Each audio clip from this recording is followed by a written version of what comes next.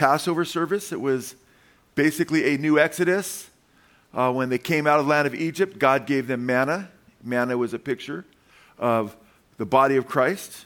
The body of Christ, Jesus is the bread that's come down from heaven. He explained that in quite a bit of detail in John chapter 6. And when he took that middle piece of bread, that from the afikomen, the second piece of bread in the unity, that matzah, unleavened, as Jesus was without sin and is without sin, bruised, as Jesus was bruised for iniquities, pierced, as he's pierced for our transgressions, striped, when you look at that little piece of matzah. Unfortunately, because of COVID, we're not using the matzah we usually use, but hopefully we'll be back to it. We still use unleavened bread. Bruised, he was bruised for iniquities. By his stripes we're healed. He was pierced for our transgressions. What a wonderful picture of Christ. And he takes that piece out and he says, this is my body, right? Just given for you. And sometimes we focus on the fact that it's without leaven, as he's without sin. The Son of God. There was no sin in him, amen? And oftentimes we forget that God has foreordained in his program to allow this, I believe personally, look like it looks, because that's what God went through for us because of his great love for us. And it's hard to fathom, but it's incredible. It's mind-boggling. This is a historical event. Our very calendar, 2021 AD, right? After Christ's death is based upon his death, burial, and resurrection in the Western world. It's mind-boggling what he went through, but I don't think sometimes we recognize the effect that this should have on our own lives. And we take communion, and sometimes when we take communion, it becomes pretty much almost like a ritual where we just do it because it's part of the service, but we need to focus on and pay attention on the importance of what we're doing. And I think this message, I've been praying about it, and I'm hoping you'll understand, will grab you in such a way that you'll recognize and it'll motivate you every time you do communion to realize, wow, look what the Lord did for me. Look how much he loves me. But also look at how much he hates sin, so much that he went through what he did to deal with sin. Amen? And we need to recognize what he went through. We need to recognize the body of Christ, what he's done for us, and who he's died for. And the fact that since he died for the world, but those who come to him appropriate his grace through faith in him, that this is a very, very serious thing. And when we do communion, so every once in a while we'll talk about communion in a message. I thought, I want to have a message about it that, and what really strikes me about it is that would really grab our hearts. And I really think, hopefully this message will shock you a little bit too into realizing, wow, I need to be serious about not just while I'm doing communion, but about what Jesus did for me every day.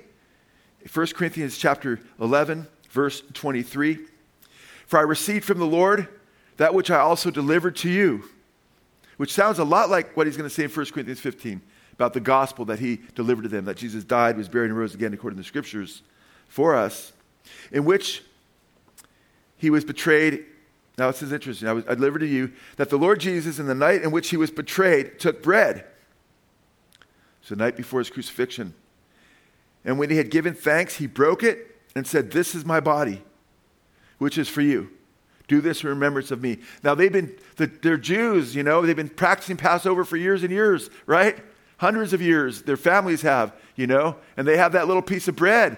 They have different pieces of bread, but he takes out that, I believe, the middle piece, because this goes way, way back. Yes. How many of you have been to a Passover Seder with the bread? Okay, it looks like maybe almost half of you guys. Okay, we do them. We have them here several times through the years, and hopefully we'll continue to have them off and on. You want to make it because it's just mind-boggling, because Jews all over the place that don't know Jesus are taking out that middle piece of bread, they're breaking it, then they're wrapping it in linen, then they're burying it, then they're rising it, not 3 days later because they got to get their Seder done that night, right? But then they're bringing it back from the dead, so to speak, and then they rejoice, whoever finds it. Woo! And it's that unleavened, pierced, bruised, striped piece of unleavened bread. And he takes the unleavened bread and he says, this is my body. In other words, this is a picture of me. Not that, guess what? This has now been transformed into human flesh, as Roman Catholicism teaches. No, it was still bread. If you ate it, it wouldn't taste like human flesh because there was no transubstantiation going on. They mix, just like in the in the Gospel of John over and over again, they're mixing up the symbol with what it signifies, Must I come out of my mother's womb again? No, he's talking about spiritual birth, Give me this water so I don't have to come to this well over and over again. No, he's talking about spiritual water, I'm the door. Does that mean he's a physical door with hinges? No, it's spiritual. So this bread is a picture of him. But we're supposed to think of him and what he did when we partake of it. And it says in verse 18, not verse 18, verse 25. And when he had given thanks, he broke it and said, verse 24, this is my body, which is for you. Do this in remembrance of me. Now, verse 25, in the same way he took the cup, also after saying, this cup is the new covenant in my blood. Do this as often as you drink it in remembrance of me. Now, he is the Passover lamb, 1 Corinthians chapter 5. He's also, his resurrection is the first fruits of the resurrection, 1 Corinthians chapter 15. All these beautiful pictures in the Old Testament of Christ's death for our sins and being the first one resurrected as the ingathering of the feast of Pentecost would come, a picture of our resurrection. Then the believers would come later and a picture of what would be future for them. But follow this, verse 26, for as often as you eat this bread and drink this cup, you proclaim the Lord's death until he comes. So every time we partake of the cup, we are actually proclaiming Christ's death. We're thinking, wow, this is a proclamation that he died for me.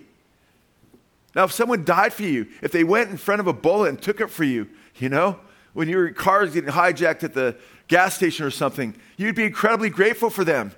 That person died in my place. They didn't have to, And then if you saw something that reminded you of them, your heart should swell with gratitude and love. How much more the fact that Jesus took all your sins because of a death that you deserved and died on the cross in your place, should we have this incredible sense of gratitude when we partake of communion and think of his death for us. And I love communion because it's not a morbid thing. It's a reminder of the most beautiful thing that's ever happened to you. It's like, wow, how amazing is our God. For as often as you eat this bread and drink the cup. Remember in Leviticus chapter 17, verse 11, the scriptures are very clear. It says, without the shedding of blood, it says, there's no forgiveness of sins. It says, that's the Old Testament and the New Testament, but in Leviticus 17:11, it says specifically, the life is in the blood. You have life right now, physical life. You drain out your blood, you're dead. Sometimes they thought blood was something bad, and they drained it. In Washington, they almost bled him to death, right? Thinking they were going to make him heal him, That's bloodletting, it was called. No, there's life is in the blood. We need our blood, So it's interesting. It was through the shedding of his innocent blood, he died in our place because the wages of sin is death. But the gift of God is eternal life. The free gift of God is eternal life through Jesus Christ, his Son. Verse 27, therefore, whoever eats the bread or drinks the cup of the Lord in an unworthy manner shall be guilty of the body and the blood of the Lord. So what does it mean to eat the bread and drink the cup in an unworthy manner? And they're guilty of the blood of the Lord. Verse 28, but a man must examine himself, and in so doing, he is to eat of the bread and drink of the cup. So when we do communion, you should be taking stock. Where's my heart at with Jesus? Am I just focused? Am I in rebellion to the Lord and doing my own thing and just living a wicked life? And I'm just going through some kind of ritual, pretending to be a Christian? Or am I thankful that he gave himself for me, that he died for me, that he rose again? And my heart's repentant. For the one who eats, verse 29, and drinks he must examine himself, verse 28, verse 29. For he who eats and drinks judgment to himself if he does not judge the body rightly. Okay, so we need to, and the context here, some commentators say it's talking about the body of Christ and how we treat one another. Now, I think the context is pretty forceful here that he's talking about the body of the Lord and what he went through in the symbols that we're using in light of his death and burial and resurrection for our sins. I'm not saying that doesn't have another application because we are the body of Christ, but we need to judge the body rightly in regard to what he did for us. Verse 30, for this reason many among you are weak and sick, and in numbers sleep. Sleep is a biblical metaphor for death. Some of you have died. Some of the people that were in that assembly had died because they were rebelling to the Lord, doing their own thing, and taking communion. Some were sick. Some had died. Verse 31. But if we judge ourselves rightly, we would not be judged. I love that verse. It's a verse I love that verse. I treasure that verse. I love these kinds of verses because they're so instructive, not only to me as a Christian to follow Lord Jesus Christ, but instructive as I instruct my children, now my grandchildren growing up. Judge yourself and you won't be judged. You know? Do what's right and you won't get a spanking. Amen? Not that I spank people in the fellowship, but the Lord spanks us. Amen? And we don't have to get spanked if we do what's right. Verse 32, but when we are judged, we are disciplined by the Lord so that we will not be condemned along with the world. He disciplines us, he spanks us to keep us on the straight and narrow so we don't have to be condemned with the world. So we leave the straight and narrow path to go toward the broad road that leads to destruction and damnation. He disciplines us. So we'll respond to that discipline and put our eyes back on Jesus so we won't be condemned with the world. That, praise God, that's grace. All of his disciplines, all of his warnings, all of his promises are grace. They're all about him wanting us to partake of his grace. Amen? But we have to respond. Verse 33.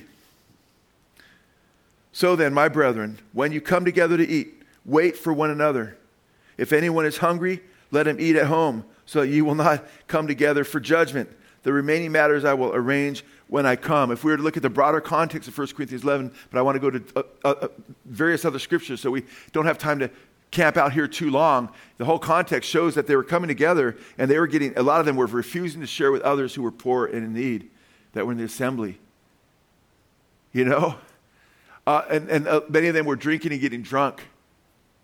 And they hadn't yet, and Paul in 1 Corinthians 6, just earlier, he warned them, be not deceived. And he said, drunkards will not inherit the kingdom of God. And these guys were getting drunk at the Lord's Supper. So they'd get together in assembly, they'd bring their food, because a lot of times they'd be together for hours and hours. And they just bring some, diluted wine, but then you drink enough of that, right? It's not diluted enough, you could get drunk. And Paul's very concerned about the assembly there. So he's saying, you know what?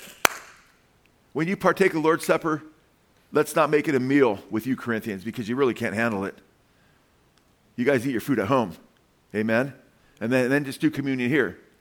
So the Feast of Charities were off. And by the way, we've had Feast of Charities off and on for years. And if people started getting drunk at our Feast of Charities, we'd say, first we try to stop that. But if it got out of hand, it's like, you know what, we're just not going to do Feast of Charities.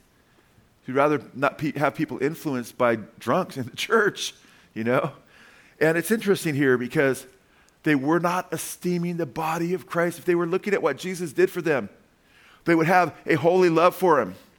And they'd have a holy agony against sin.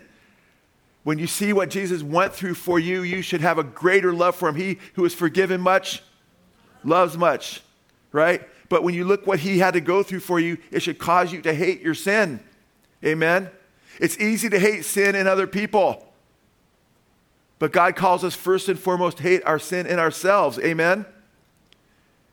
And it's easy to overlook our own sin and magnify the sins of others. We, brothers and sisters, need this day to focus on what he went through and what his body went through in the shedding of his blood to get a better appreciation of the sinfulness of sin. Now, go to Judges chapter 19. Now, Judges is an incredibly fascinating book. We were there recently with Samson, and we saw that Samson was a picture of Christ, a type of Christ. If you missed that message, you really missed some incredible scriptures that really show the beauty of the Lord and how Samson is an unlikely type or picture of the Lord Jesus Christ. Not in his sin, but in the miraculous feats that God did through him and in his death. So I encourage you to check that out if you hadn't checked that out. A lot of people responded afterwards in a very encouraged way by that, because Samson's not a guy you think is a type or picture of Christ. But he is one of the most radical pictures of Christ in the Old Testament. But that was in Judges, but Judges chapter 19. Now, in Judges chapter 19, we are at a time when there's this relativism rules the day, kind of like the world is today. Verse 1, now it came about in those days when there was no king in Israel, that there was a certain Levite standing in the remote part of the hill country of Ephraim, who took a concubine for himself from Bethlehem in Judah. So there's no king in Israel at the time. And when there's no king, you do tend to do what's right in your own eyes. That's how it was in those days. God should have been their king. Amen. Later they'll receive King Saul, then King David, and a series of kings that will ultimately point King David and will point to Jesus. But there's no king, and 4 times before you get to this part of Judges chapter 19, 4 different times it says they did what was right in their own eyes. Relativism, no absolutes. And that's when you talk to people, when you witness and share the gospel with people today, that's what they've been taught in the universities, in the schools, you know. Oh, well, there's, you know, everybody does what's right in their own eyes. 4 times, it's 4 different times says they did what's right in their own eyes. That's happening today. And you know what? When somebody tells you there's no absolutes, then you ask them, are they absolutely sure? You know? Because it's ridiculous, you know? There's absolutes in the physical world, and with physics, you jump off a building and say there's no such thing as gravity, you'll find out there's an absolute law of gravity. And you have a terrible consequence to your folly. There are also absolutes in regard to God's moral law. And every human being has been given a conscience whereby, to one degree or another, they recognize certain things are evil. There are certain things that if you just went up and killed somebody in front of everybody, brutalized an old woman, kicked her to death, spit on her, everybody there would be outraged for the most part, unless they had absolutely no conscience at all. And we speak of people having no consciences at all. We speak of psychopaths, right? That's what they're considered if they have no conscience. We recognize there's a God-given moral law, although a lot of people don't want to refer to it as God. It's just part of our evolutionary process. But then because there's no king, they don't have King Jesus over them, then they can disobey the dictates of conscience rather than admit that they are sinful in need of a Savior, because the law leads us to Christ. Even the moral law helps lead us to Christ, but the law in the Old Testament articulates more detail what that moral law is. Now, it's interesting. When you look at this passage, and we're going to read through some of chapter, or probably all of chapter 19, he takes a concubine to himself. This concubine is, in other words, it's a woman that he's living with. It's not his wife. And he's a Levite. He's supposed to be spiritual. Shows you how messed up they were at that time. And it starts off pretty powerfully, getting our attention. Wow, you know, they're doing what's right in their own eyes. The Levite takes a concubine. Those words should go together. At this time, when you read through the Old Testament, this wasn't God's heart. But he says he winked at certain things, but now he calls everywhere one to come to repentance. And you're going to see this, but he shows when they would multiply wives themselves. It says if a king multiplies wives to himself, he's going to turn his heart over from God to false gods. He warns about that in the law. Then they start doing that. Look what happened to King Solomon, right? King David. It actually affected his sexuality because he felt open to other women, I believe, because of having more than one wife. In 1 Timothy chapter 3, you're going to be an elder, you have to be the husband of one wife. That's God's heart. But here, this guy takes a concubine. Verse 2, but his concubine played the harlot against him. Now, it's like you want to feel sorry for him, but guess what? He shouldn't be having a concubine. And now she's not being true to him. He's got his live-in girlfriend, right? Not really his wife, and now she plays the harlot against him. And what's incredible in these days, still, people say, oh, I want to live together with someone first. You know, don't you try out a car before you buy it? Well, did you know by people living together, the statistics show it's just a big disparity between those who stay together and don't versus those who get married? Because you're not showing a commitment. But his concubine played the harlot against him, and she went away from him to her father's house in Bethlehem in Judah and was there for a period of 4 months. So she went home to live with daddy. Then her husband arose and went after her to speak tenderly to her in order to bring her back, taking with him his servant and a pair of donkeys. I don't know. Is that the recipe to get your gal back? Bring a servant, a pair of donkeys. So she brought him into her father's house. And when the girl's father saw him, he was glad to meet him. He's probably glad. He's like, wow, he's a Levite. He's a religious guy. She can use that in her life, right? His father-in-law, the girl's father, detained him, and he remained with him 3 days. So they ate and drank and lodged there. Now on the 4th day, they got up early in the morning, and he prepared to go. And the girl's father said to his son-in-law, sustain yourself with a piece of bread, and afterwards you may go. So both of them sat down and ate and drank together, and the girl's father said to the man, please be willing to spend the night, and let your heart be merry. Then the man arose to go, but his father-in-law urged him that he spent the night there again. On the 5th day, so man, he retains him like 5 days, right? He arose to go early in the morning, and the girl's father said, please sustain yourself and wait until afternoon. So both of them ate. When the man arose to go along with the concubine and servant, his father-in-law, the girl's father said to him, behold, now the day has drawn to a close. Please spend the night. Lo, the day is coming to an end. Spend the night here, and your heart may be merry.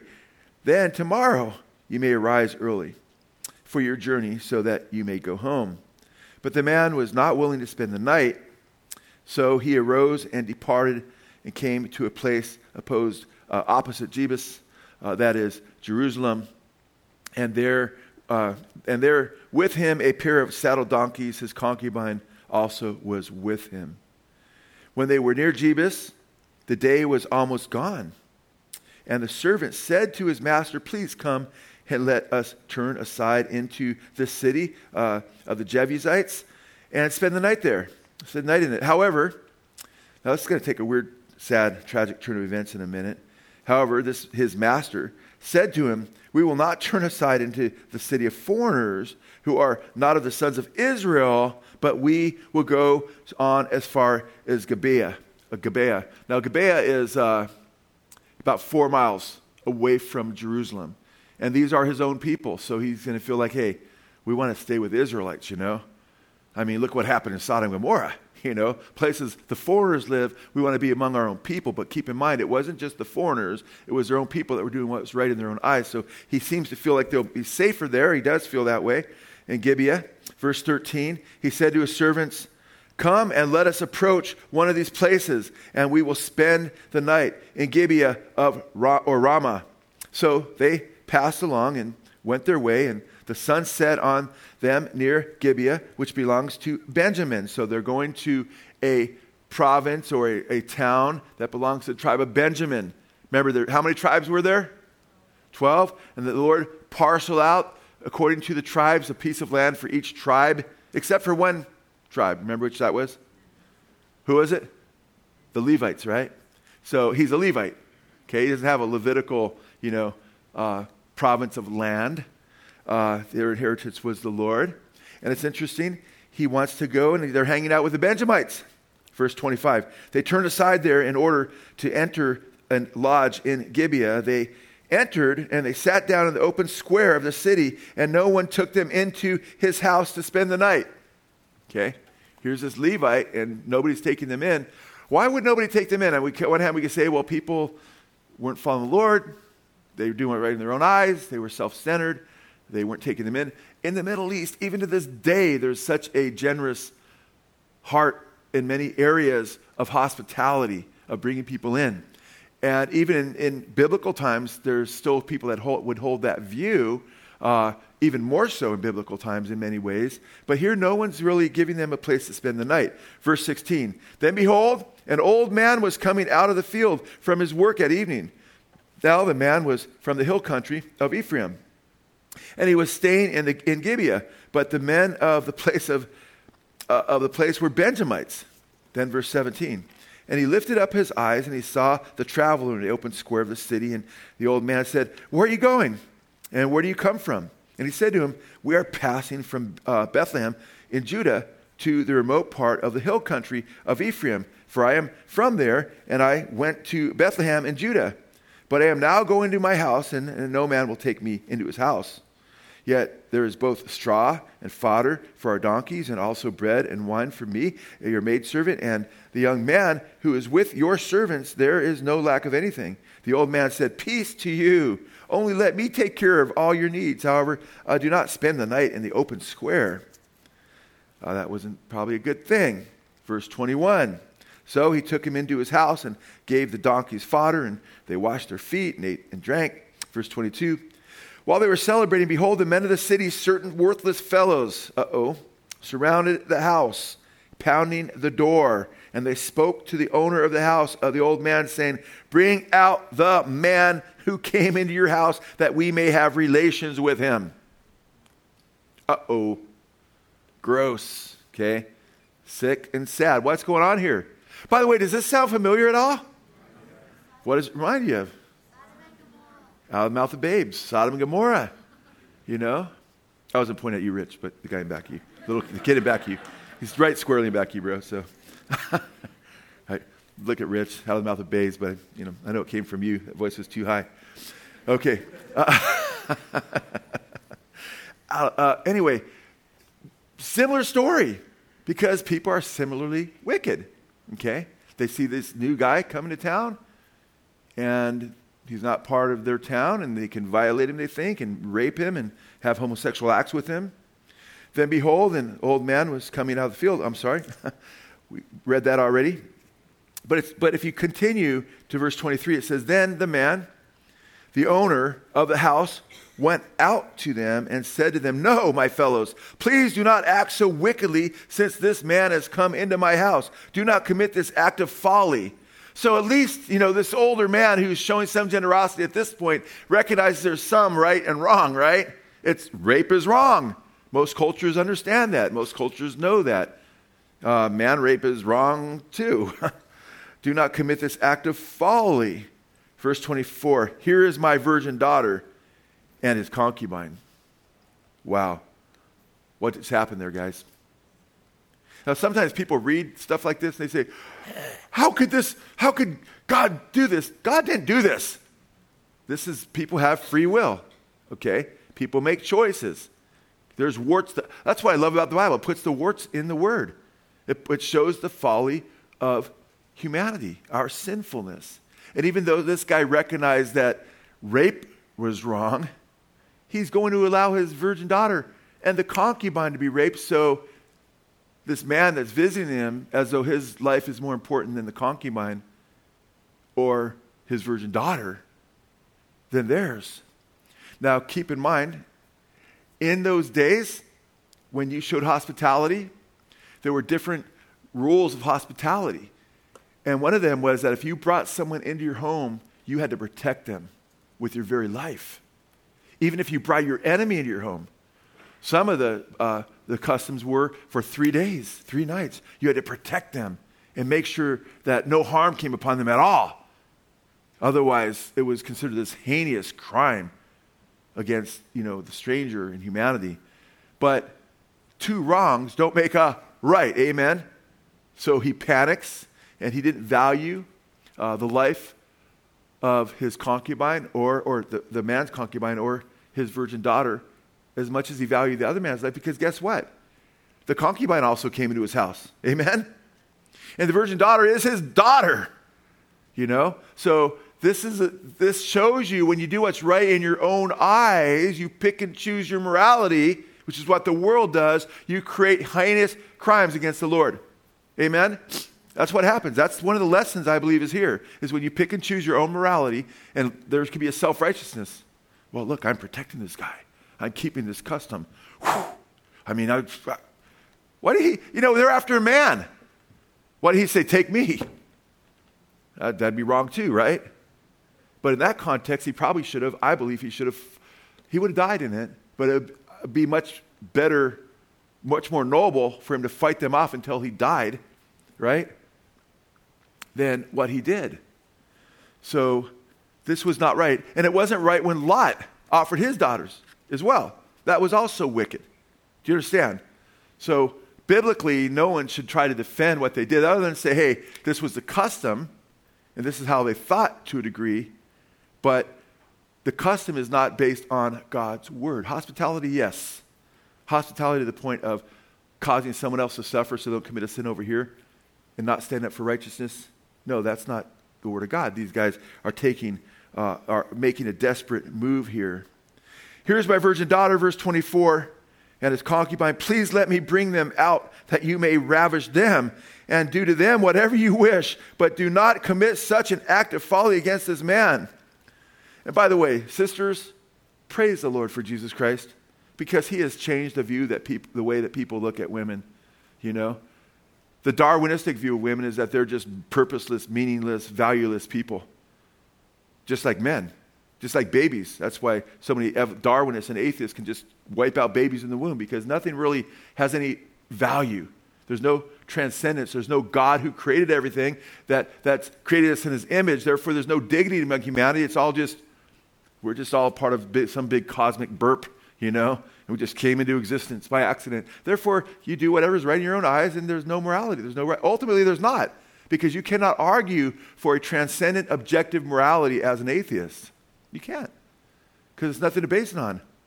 Well, I think. Yeah, you think. Your thinking doesn't matter. So what's interesting here is there's some spiritual background with the Benjamites, obviously. God delivered them from Egypt as a people. Through Abraham, Isaac, and Jacob comes their descendancy. They had received the moral law of God and the written law of God and the ceremonial law and so forth and civil law. But he is picking his own morality. Don't pick your own morality, man. Because what makes you God? Then you become your own God. You have to submit to the lordship of Christ. Now, verse 25, but the men would not listen to him. So the men, well, why would they? They're doing what's right in their own eyes, and he's not saying, thus saith the Lord. So the man seized his concubine and brought her out to them, and they raped her and abused her all night until morning. Wow. And let her go at the approach of dawn. That means there was probably several men there. Incredibly wicked. Yeah, the Bible, man, it's like, it can be really graphic. Why is it being so graphic? Because it deals with reality. Amen? It's dealing with history. It's dealing with reality. Now, all the way until the approach of dawn, they raped this woman. Verse 26. And as the day began to dawn, the woman came and fell down at the doorway of the man's house where her master was until full daylight.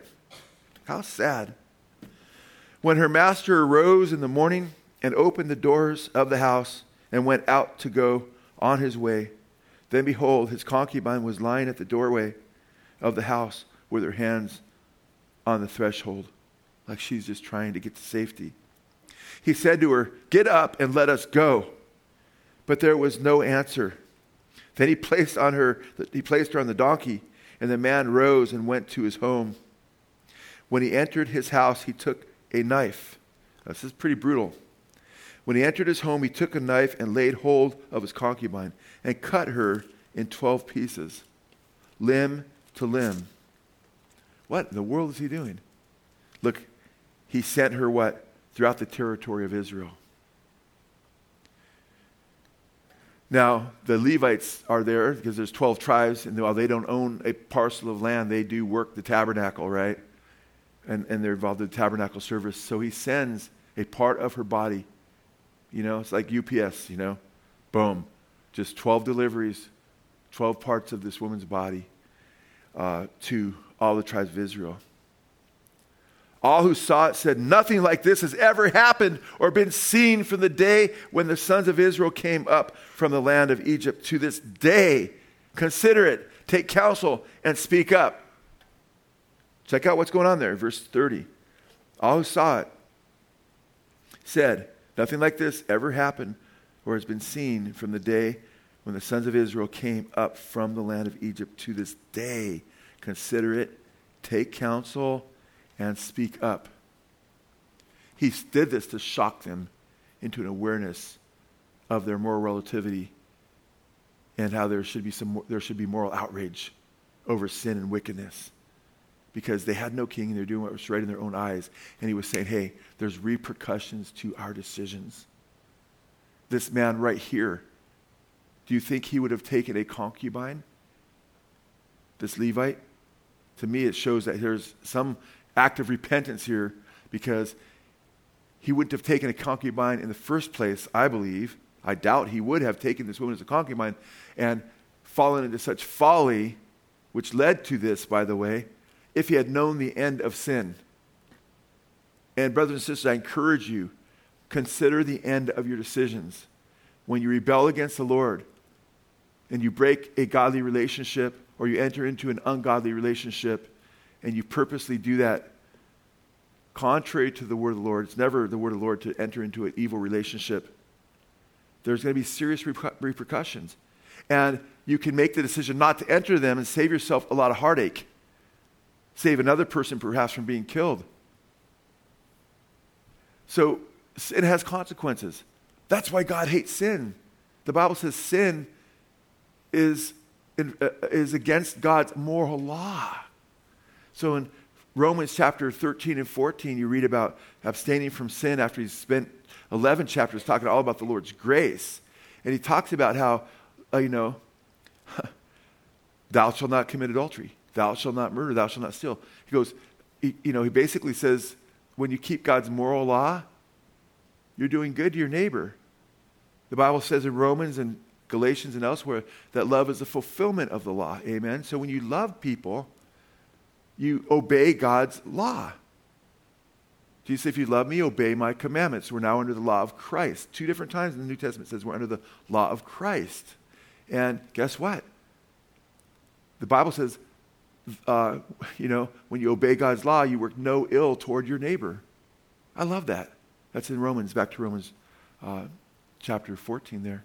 It's a beautiful passage because it talks about you work no ill. You're not hurting the other person.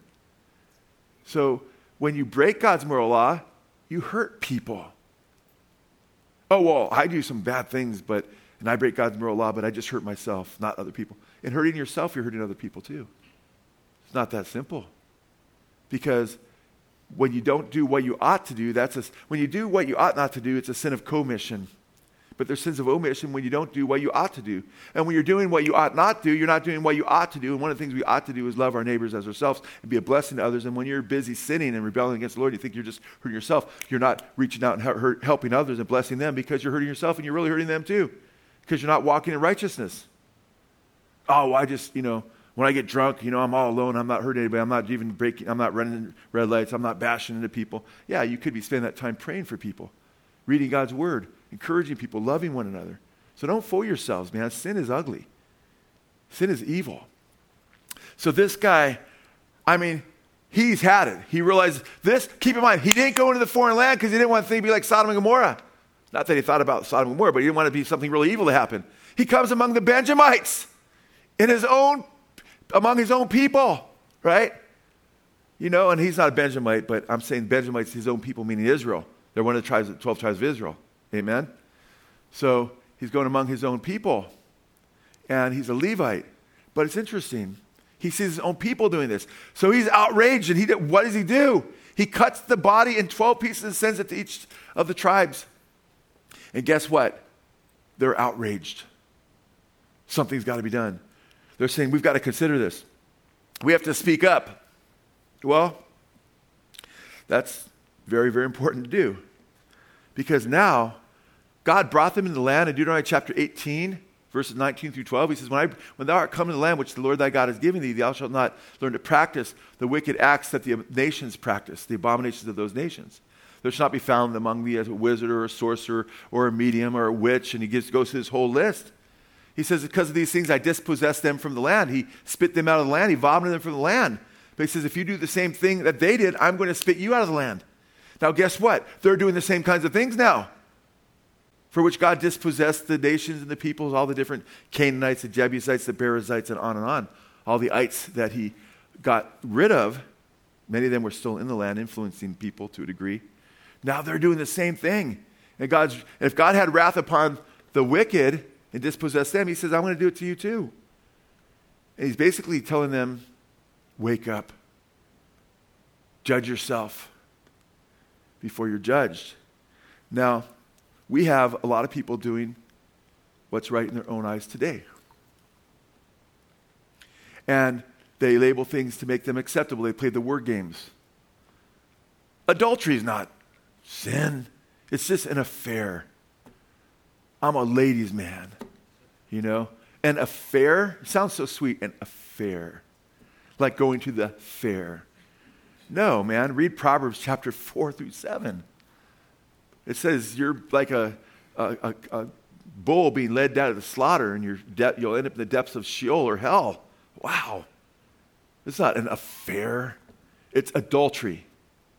Or drunkenness. I'm not a drunk, I'm a partier. And you're drunk. And that's your lifestyle, man. You're a drunkard. You know? Oh, it's just an addiction. No, it's sin. Yeah, you become enslaved to sin. So there's addiction involved. But guess what? You are choosing to be involved in sin when you get into drugs and drunkenness and so forth. And people are proud of these things now. Now you have parents that are switching the gender of their kids. Well, guy wanted a little girl. Well, he seems a little effeminate in some ways. Maybe he's a girl in a boy's body. I'll turn him into a girl. Or I'll turn my little girl into a boy, you know? And right now, I mean, it's happened all over the place. It's become vogue. Really, all over the place. It's being championed by academia in some of the school systems and the schools and just popular society. And you can't even critique it and say it's wrong in some areas, or you'll get kicked off of Twitter or what have you. And it's just the spirit of this age. They're doing what's right in their own eyes. What feels good, do it. Do what thou wilt. Satanism shall be the whole of the law. It's satanic, ultimately. When you take the life of a little person, you decide, this is what I'm going to make you. I'm going to change what God made you, even though the science is totally against it, by the way. Scientifically, you're either male or female. What about Aphrodites? Or what about those, okay, that's a different argument. Male and female sex organ, that's incredibly rare. But when you're biologically clearly one sex or the other, you don't go and switch that person's sexuality as a parent. That breaks my heart. You know how many transgender people end up, people that get actually mutilated and their sex changed, the suicide rate among them is among the highest in the world. Heartbreaking. Because now you're growing up in a body that you weren't created to grow up in, and there's all kinds of confusion that brings, even though you've been brainwashed by your parents. Well, really you're this, really you're this, really you're this. It's just heartbreaking. So we have all kinds of things. And by the way, 1 Corinthians 6, it mentions those who want to inherit the kingdom of God. I just talked about adultery, but it mentions homosexuals, and it mentions, and that now that's, the gay pride parades, Now it used to be something sort of shameful, sinful, in the closet. Then, in the 80s, boom, it came out and it became like something to be celebrated. Gay pride parades. And then on that same list of those who want to inherit the kingdom of God, it's heartbreaking, is malakoi, which malakoi is the Greek word for those, and it's used in extra biblical literature. So you see exactly what he's talking about there. And it's men who act effeminate and want to be like women, want to be of the other gender. And while the homosexual there is more the one who exerts his personality to engage in homosexual acts, the malakoi is different in this sense. They're more the men who want to be on the woman's side and be like a woman. And it talks about how they dress in women's clothes. We have extra biblical literature which talks about the malakoi. The Bible speaks to these issues. Isn't it amazing? And we want to act like everything's okay and it's not as bad as we think it is. And I mean, abortion. Over 60 million killed just in our country, right? Do you realize how big 60 million is, that number? And it's far over 60 million, by the way, right now. That's a ton of people. That's a lot of people. 60 million plus killed, babies, innocent in our nation. And it's murder. No, it's choice. Really? So if I kill you, I could tell the judge, well, it wasn't a murder that I just killed when I killed that person. It's just choice. The judge say, you don't have a choice. You don't have a right to kill another person. Yeah, I agree. I'd never do that by the grace of God. That's why we shouldn't kill babies in the womb. Well, it's my body. Well, the evidence shows that it's a distinct body with a distinct DNA. What's in my body for so many months? If I was handcuffed to somebody for so many months and they were part of my body connected to me, does that give me the right to kill them? An innocent person? Innocent little kid. 3-year-old kid is handcuffed to me, and I can't get out of it because we've both been kidnapped by some wicked terrorist. But I can get out if I kill this little baby next to me. Boom, I shoot him in the head. Okay, now I can get him out without screaming. I can pull his hand out of the cuff, and the guy outside won't, the next room over won't hear him screaming, and I'm safe. No, that's wicked. That's murder. All the arguments fail.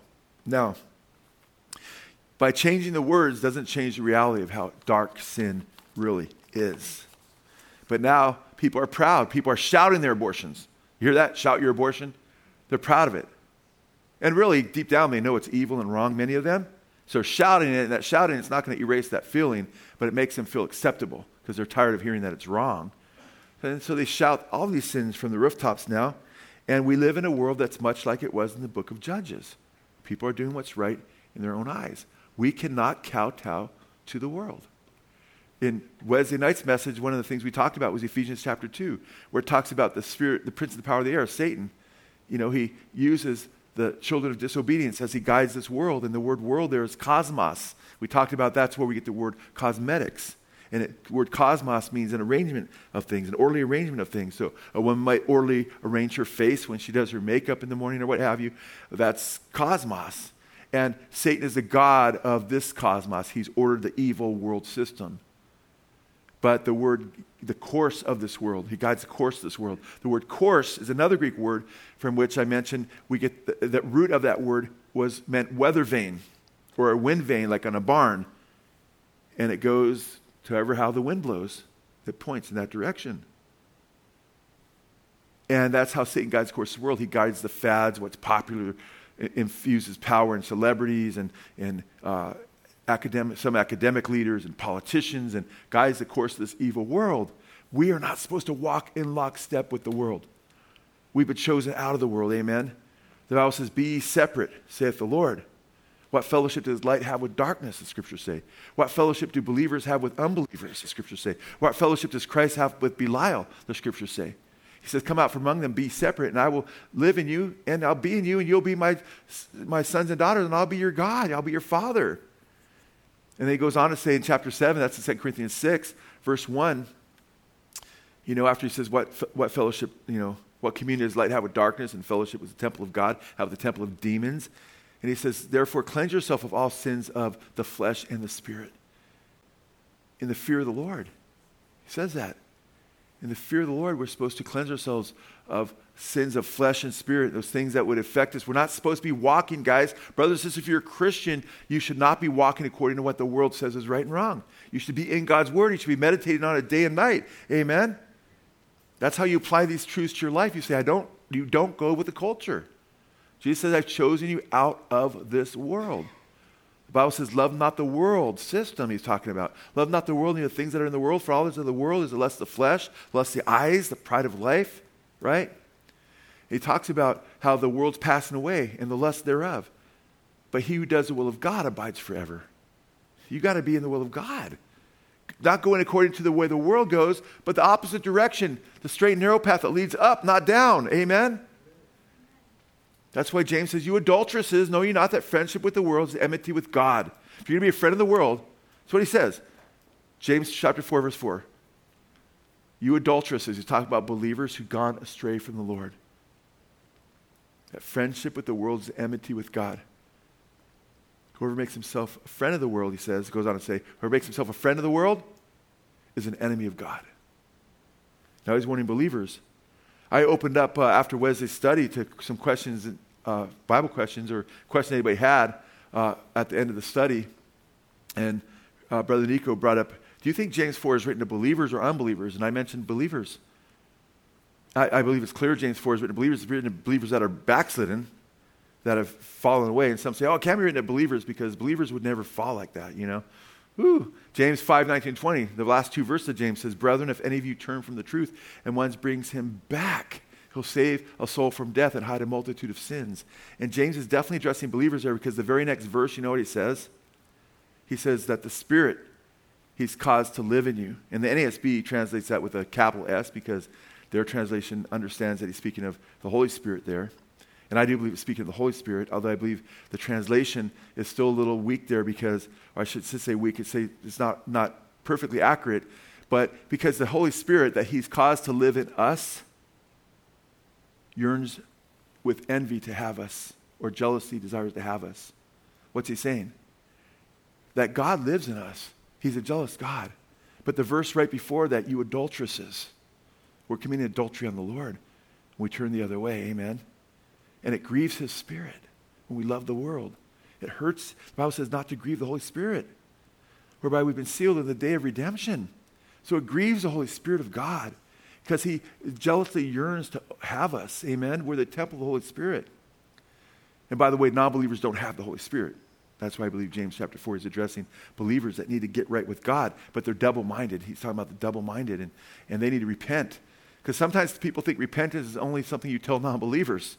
It's not true. Read Revelation chapter 2 and Revelation chapter 3. 8 times you see the word repentance used to the churches. The churches need to repent. 1 Peter talks about judgment begins at the house of the Lord. Amen? So we need to make sure we're right as brothers and sisters in Christ, that we're following Jesus sincerely. Now, we live in a world where we could have fear because we won't fit in, and in a cowardly way back away from what the truth is. We don't want to do that. You can't back down from the truth. You have to take a stand for holy truth. Amen? Your life is a vapor. You're not here long anyway. Make sure you're prepared to meet your God. Amen? Even if it means that our lives are shortened because we're persecuted because we stand up for righteousness. Even if it means that we get locked up for some time, it's better than offering your virgin daughter or someone's concubine because you want to spare your new friend or yourself. We need to take a stand for what's right. But there was a huge problem here because Israel had fallen into apostasy as a nation. They were committing adultery spiritually. Over and over again they did that. The biggest sin of Israel as you go through the prophets is idolatry. Putting something or someone or something, typically another God, before the one true God. Now, I think it's important that we understand that there's something heavy going on here. I want to tell you, this Levite, what happened shook him into reality. Whoa, look how wicked we've become as a people. And he had to be thinking of the irony that I made sure we didn't go into that foreign land because I didn't want something like this to happen. But it happens amongst our own people. And guess what? Right now in the church is adopting the things of the world. Many professing Christians are okay with murdering people. They're okay with murdering the most innocent people. They're okay with murdering little babies. Years ago, I had a gal call me and said, hey, a friend of mine's going to this church. What do they believe? And so forth. And I said, I'm not sure. I'm not going to mention the church. I don't need to. But she said, what do they believe there? And I thought they were probably, because I know that denomination now has become very liberal, so many of their churches are. And she wanted to know, and she kind of pressed me. So I said, you know what? Let me find out. I don't know what they specifically believe. I called the pastor. And I asked him what he felt on certain issues. How about homosexuality? Oh, well, I go, if there's a homosexual couple, and are they members of the church? He said, yeah. As long as they believe Jesus is Lord, they can be homosexuals, Like, wow. I go, what about abortion? Well, I'm not going to tell people not to commit an abortion because I don't want to make them feel bad if they decide to do it, Even though I don't feel it's right, but I'm not going to ever speak against it. That's all I need to hear, okay? I'm sorry. I'm against killing Jews here in Nazi Germany, but I'm not going to make the Nazis feel bad about killing Jews. Don't want to hurt their feelings. Come on, guys, think it through. That's just wicked. And that's the way, that was probably 30 years ago. 27, 28 years ago or so that happened. And that's endemic in what's called the body of Christ today. That's not the true body of Christ. True body of Christ are those who truly fear and love the Lord, truly belong to Jesus, and truly follow him. Amen? So listen to the 7 things that happened as a result of what happened when he chopped up this body. Number 1, it took a horrible, bloody event to get the attention of God's people. To get their attention. Number two.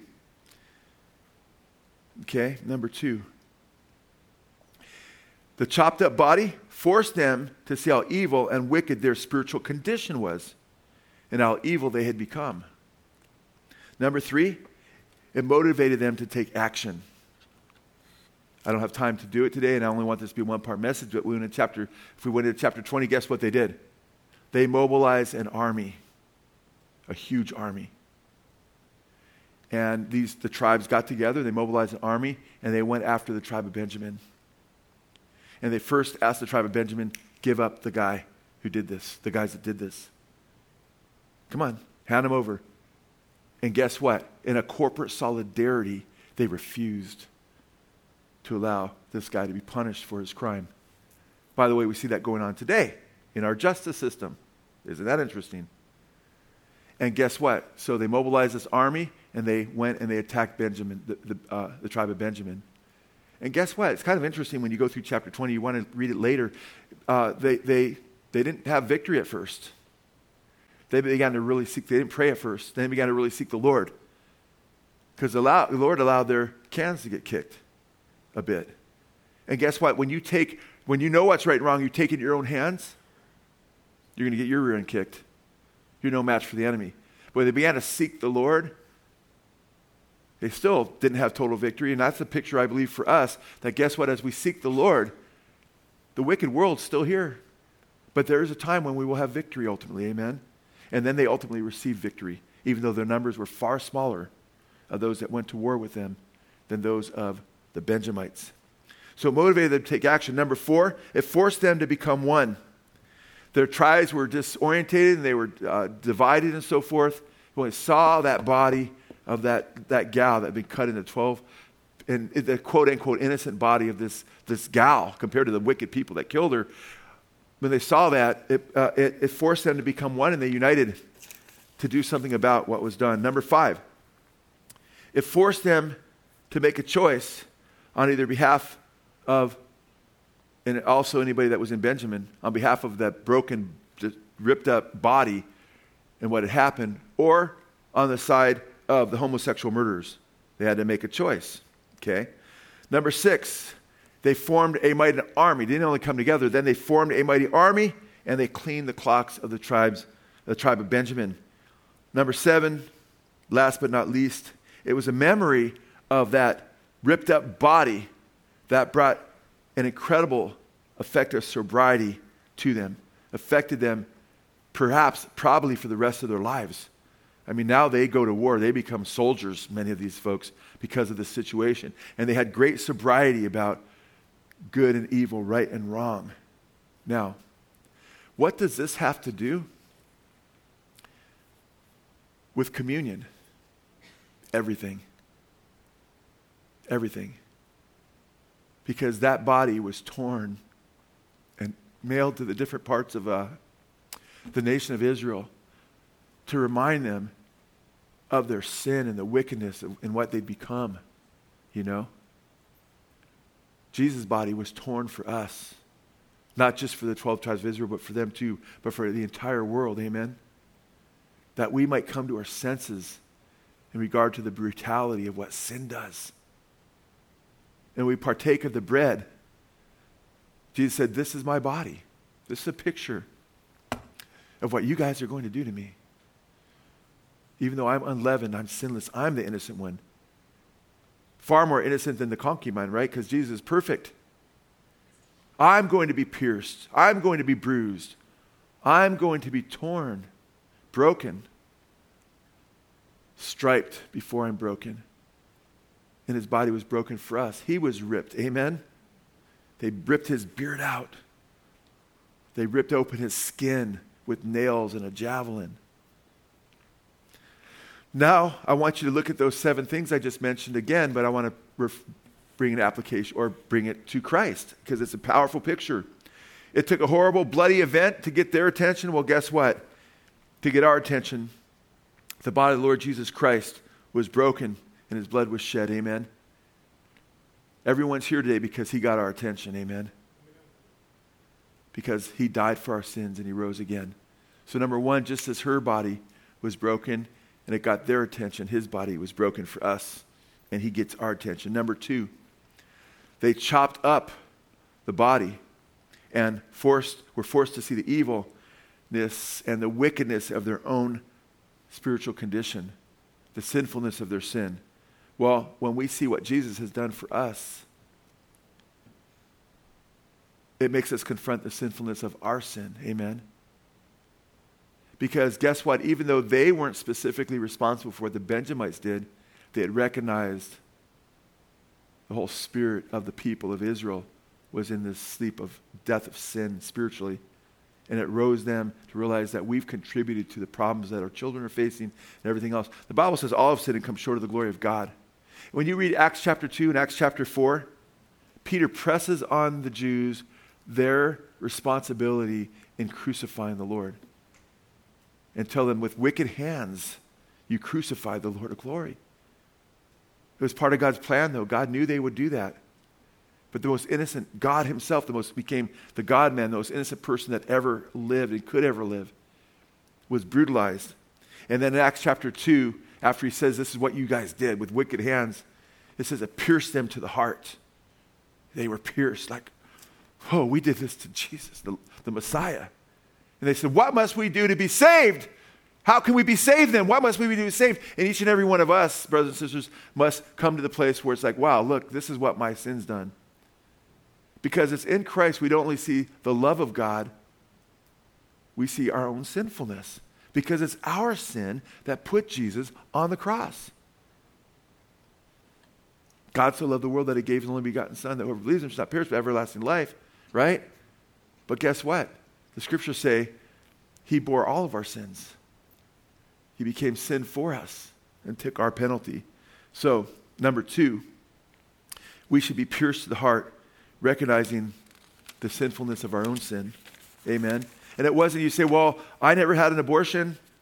Didn't get involved in homosexuality. I wasn't a Malakoi. I didn't become an effeminate man. I didn't force my child to become another sex.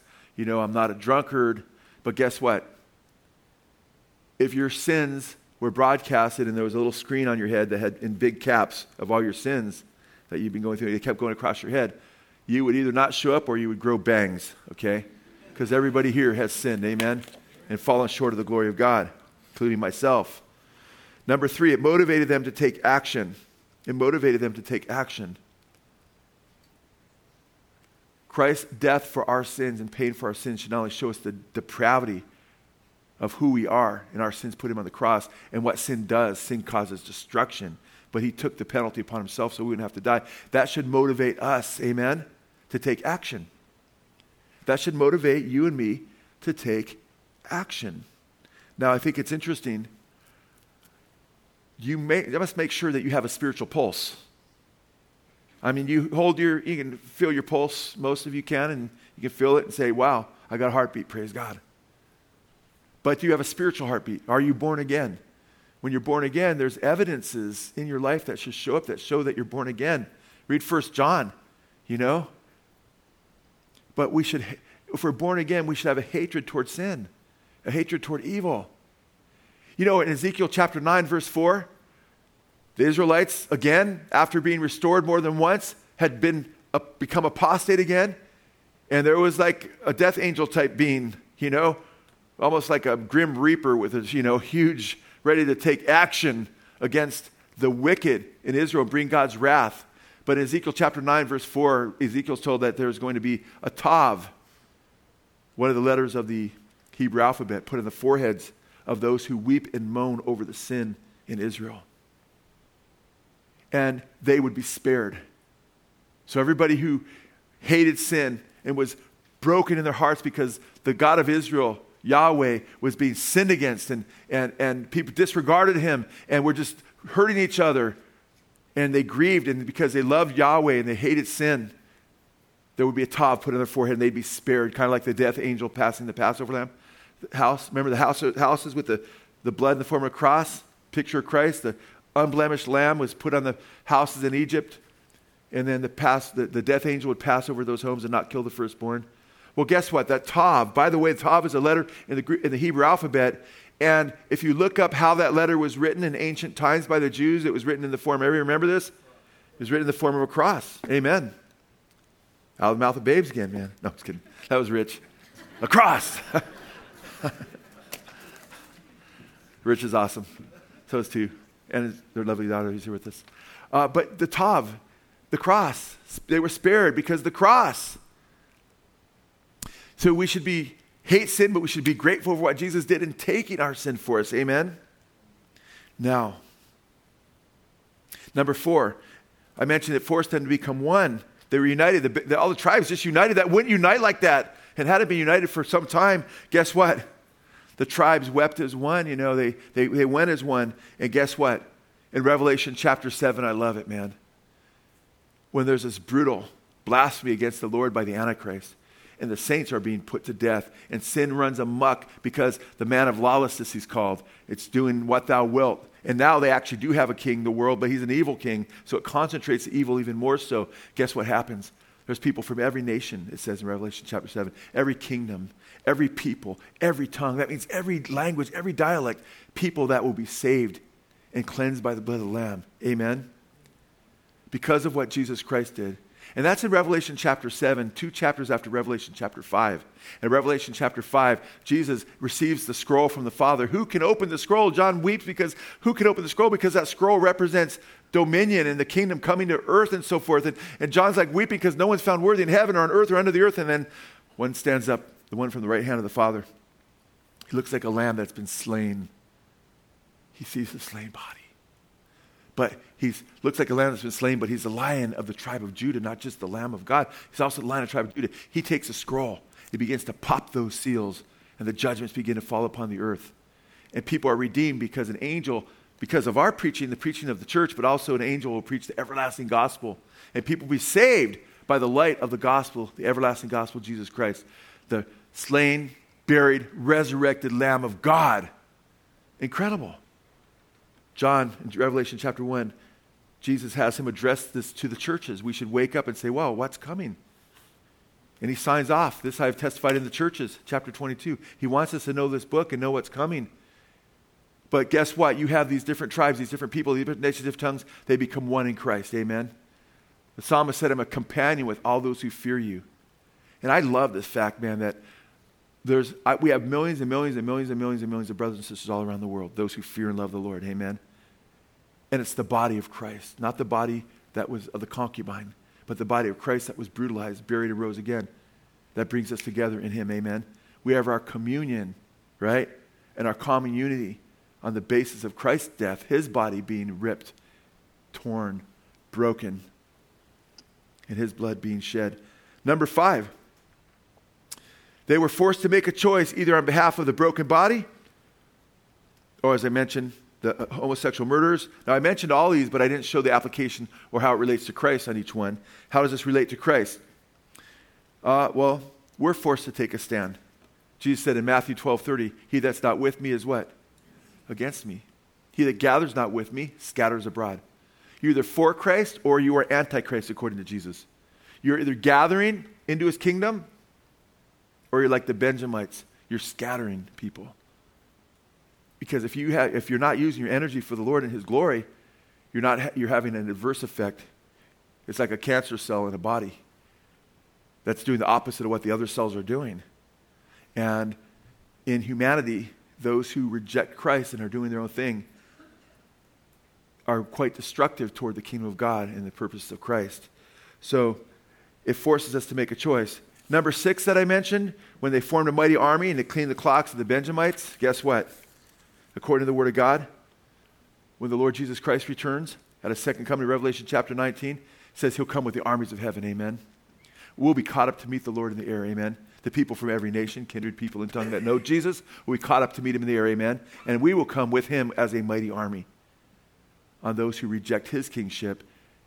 And the Antichrist, who is blaspheming the King of kings and Lord of lords, will be thrown alive into the lake of fire along with the false prophet of Revelation 19, verses 19 through 21. Now, that army that we belong to here on this earth, we're ambassadors. We're not called to take over the earth for Christ.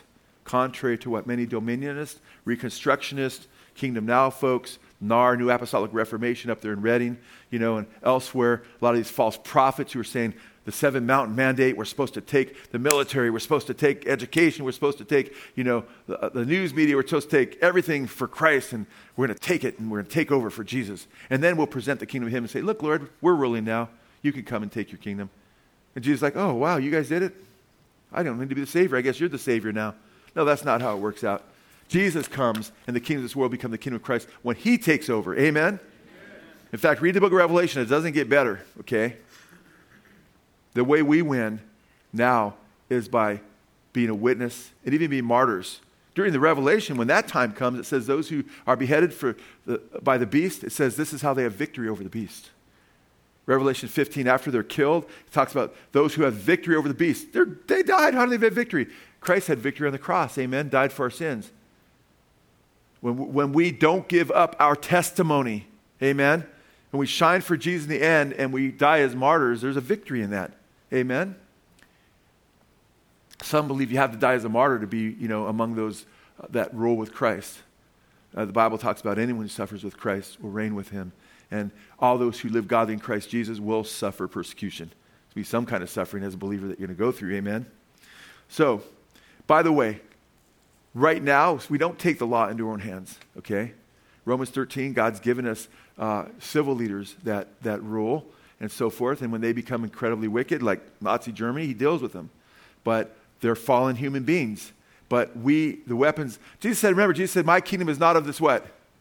Not of this world. If my kingdom was of this world, this is John 18:36. If my kingdom was of this world, then my servants would fight. Okay? We don't wrestle against what? Flesh and blood, amen. But against principalities and powers, against the rulers of darkness of the world, against spiritual wickedness in high places. Amen? And the Bible says the weapons of our warfare, 2 Corinthians chapter 4 or 10, verse 4, are not what? They're not carnal. Amen. They're mighty through God, pulling down strongholds, casting down imaginations, every high thing that exalts itself against the knowledge of Christ, bringing every thought into the captivity of Christ. Okay? So we are in a spiritual war. When you take a physical sword and try to implement Christianity, it's no longer Christianity. Remember when Jesus was being arrested, what Peter did? Lopped off Malchus's ear. He's a better fisherman than he was a swordsman, okay? Got his ear, though. Jesus took that ear and stuck it back on his head. Thank God he did that, because otherwise there'd probably be 4 crosses up there on Calvary instead of 3, because Peter would have been arrested too. Now, if Malchus can't say, he chopped my ear off. Really? He did? It's there. No charges, The more you try to press those charges, the more you show who Jesus is, I love how God works. Now, it's interesting. Number 7. I mentioned in number 7 that the member of that body brought a sense of sobriety and affected them for the rest of their lives. Well, brothers and sisters, when you look to Jesus, it should affect your life every day.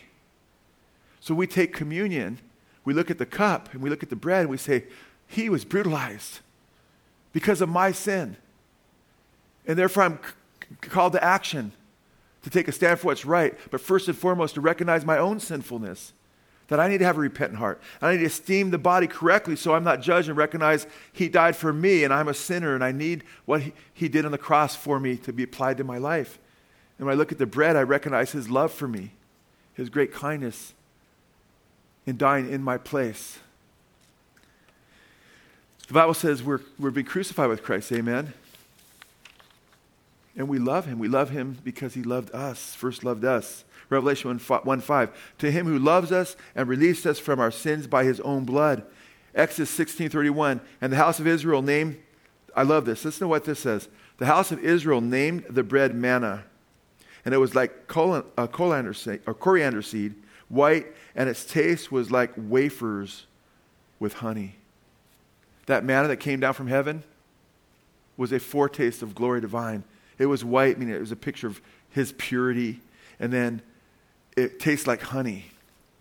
I love that. It tastes like honey. It's called the bread of angels, by the way. Think about it. Why do you think it tasted like honey? They were going to a land of what? It was a little foretaste of what they were going to inherit. Amen. We have tasted the heavenly gift. It's really heavy when you think of the pictures and the types. That tastes like honey because it's letting them know, hey, you're going to land of milk and honey. Amen. When we partake of communion, It reminds us of where we're going, amen? Of the sweetness of Jesus, and we're going to be with him forever. Isn't that awesome? With all those things in mind, let's pass out the cup and the bread.